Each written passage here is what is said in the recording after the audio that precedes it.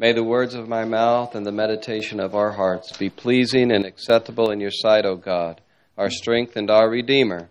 Amen. You can be seated.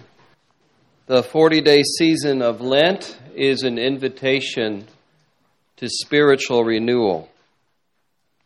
The word Lent is from an Old English word, Linkton, which means springtime, but also an Old Germanic word which means, you probably heard it, lengthening, the lengthening of days. So it refers to longer daylight, more sunshine as winter turns into spring. Are you ready for more sunshine? Yeah. Lent can be a season of spiritual springtime for us. Of course, there's no mention of Lent in the Bible, but the traditional practices of Lent, the spiritual disciplines such as repentance, prayer, fasting, meditating on God's Word, and almsgiving, giving to the poor, these are mentioned all throughout the Bible. Because we're so easily distracted, it's helpful to have these set times, these annual seasons. For example, I should regularly express my love and admiration to my wife. I admit that I'm not always good at doing that, but each year we have an anniversary. It comes around the same time every year. Woe to me if I forget the anniversary, which I've never done, by the way. But that date focuses my attention where it needs to be and what I need to do. Lent can be like that for us. We get busy, we get distracted, we can lose focus on our relationship with God. Even for those who maintain a very close daily relationship with God, which is the goal for all of us, Lent can be a season to add a new spiritual practice that can add a new dimension to our relationship with God. A key practice during this season of Lent is self-examination and repentance, and I want to talk about that tonight. But before I do that, I want to read to you something that our Archbishop sent out. This is Archbishop Foley Beach, the Archbishop of the Anglican Church in North America, sent out this email today, and he asked the church to pray for the coronavirus, the intervention, divine intervention in the spread of the coronavirus in North America and all around the world. Here's what he says. He says, if you're going to give up something this Lent, give up time and use that time in prayer. If you're going to take something on this Lent, take up specific times in intercessory prayer.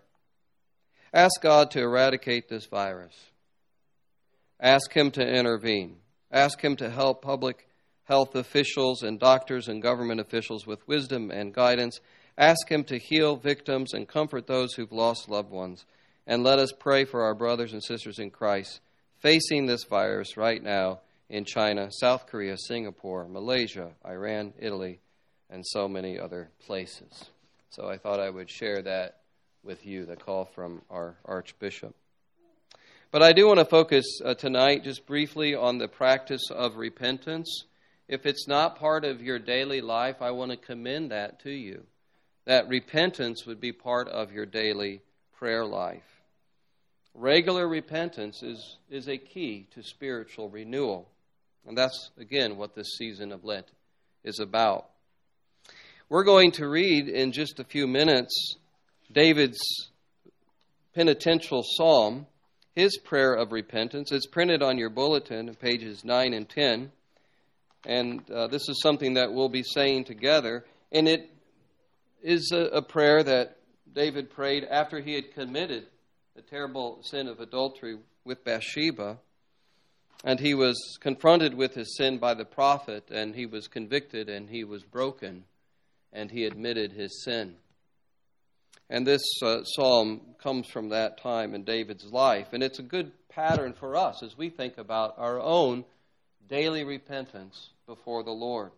I just want to make a couple of points, a couple observations here. First of all, David admits his sin. He is honest with himself and honest before God about his sin. Verse 3, "For I know my transgressions, and my sin is ever before me." And then he confesses that God sees his sin. Verse 4, "Against you and you only have I sinned and done what is evil in your sight." And then he admits that because of his sin, God has the right to judge him, that he's liable to the judgment of God, so that you might be justified in your words and blameless in your judgment. And in fact, in verse 5, he says, this sinful heart was there from the very beginning of my existence. Verse 5, "Behold, I was brought forth in iniquity, and in sin did my mother conceive me." Meaning, not that the conception was sinful, but from the very beginning of his conception, he had this sinful heart, this sinful inclination.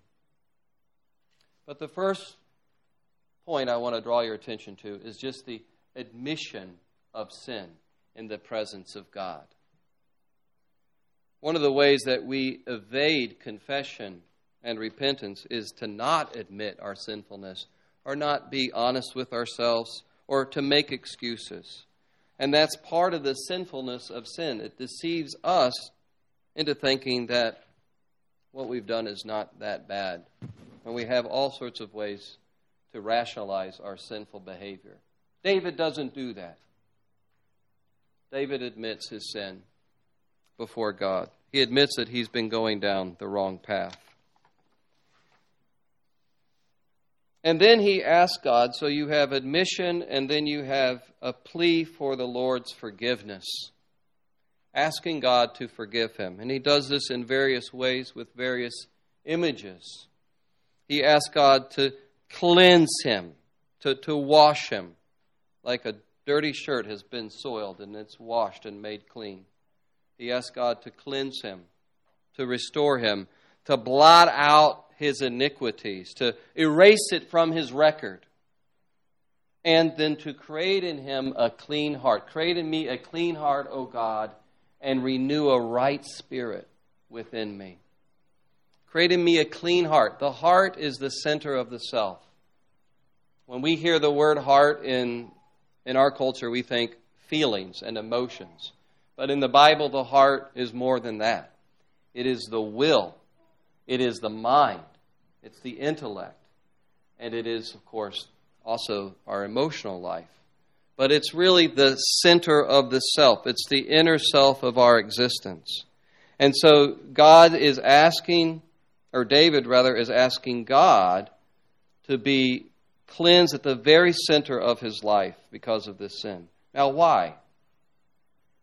Why does he admit his sin and not make excuses? Why does he ask God to cleanse him, to forgive him? Well, he says, "Cast me not away from your presence, and take not your Holy Spirit from me." David enjoyed a close relationship with God. He enjoyed the presence of God. And that was hindered by his sin. There was a division that happened. The relationship was troubled because of this unconfessed sin. The good news is that our sin does not destroy God's love for us. God loves sinners. That's good news for me. How about you? But our sin can trouble our relationship with God. Our sin can make us distant from God, from his presence, from his nearness. And repentance is the way to close that distance. If you're here tonight and you feel distant from God, maybe part of what needs to happen in your life is this evaluation, this self-examination. Repentance and confession, asking God to cleanse you from your sin. Repentance is the way back. Repentance is not as if we're coming to God and we're trying to pry his fingers loose so that he will forgive us. His disposition is to forgive because he's merciful. And that's how David approaches God in the very beginning of this psalm. He says he's coming to God knowing that God has abundant mercy and steadfast love. And so we're not trying to pry this out of a reluctant God. We've created a situation where there's distance, and we're coming back to a loving Father who receives us with open arms. Return to the Lord, the prophet Joel says, for he is gracious and merciful, slow to anger, and abounding in steadfast love. The practice of daily repentance does not save us. Jesus saves us. The Apostle Paul says, for our sake he made him to be sin who knew no sin, so that in him, in Jesus, we might become the righteousness of God. This is not about salvation, it's about growing into the salvation that God has given us in Jesus Christ. It's about dying to the sinful flesh and walking in newness of life. It's about walking before the Lord with a clean conscience. And so I commend it to you, if it's not part of your prayer life, not part of your daily life, to take time to do some inventory, self-examination, and confess your sins to the Lord. And something I've been doing more recently is actually being intentional about naming some of these sins in the presence of God, and not just use a general confession, but say, Lord, you know what, I had a really angry word to say to one of my kids. Help me deal with the anger. Or there was an uncharitable thought or a prideful remark. And as we do that, the Lord begins to convict us and grow us. And grow us more and more into the people He's called us to be. That's what Lent is about. It's not about trying to prove to ourselves or show others how spiritual we are.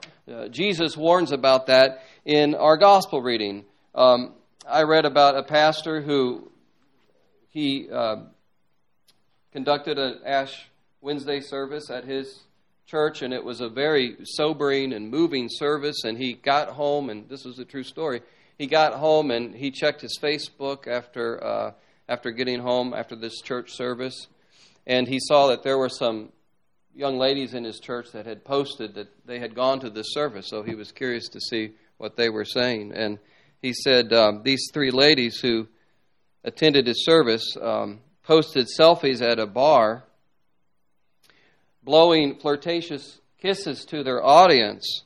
And the caption said, "Can't wait for Easter when I can add chocolate back to my diet. #GoLent." And he said, after this very sobering encounter with God, and then he saw that it was kind of depressing, because Lent is not about self-display. It's about spiritual renewal. And it can be, as we're intentional about it, with the grace of God, it can be a springtime for the soul. I heard some ladies in our church talking the other night, this was after the memorial service, about getting their gardens ready. And one of the ladies said, well, what do you think is going to happen with your garden? Or how do you think your garden will grow this spring? And the other lady said, well, I have to do battle with the weeds. I'm going to have to do battle with the weeds if I'm going to have a healthy garden. It's the same thing in the spiritual life. The weeds, the unconfessed sin, choke out what the Spirit of God, the fruit of the Spirit that God wants to produce in us. And so Lent is weed pulling time, spiritually speaking, as we engage in this practice of daily repentance. I invite you to do that. May God help us all to keep a holy Lent. Amen.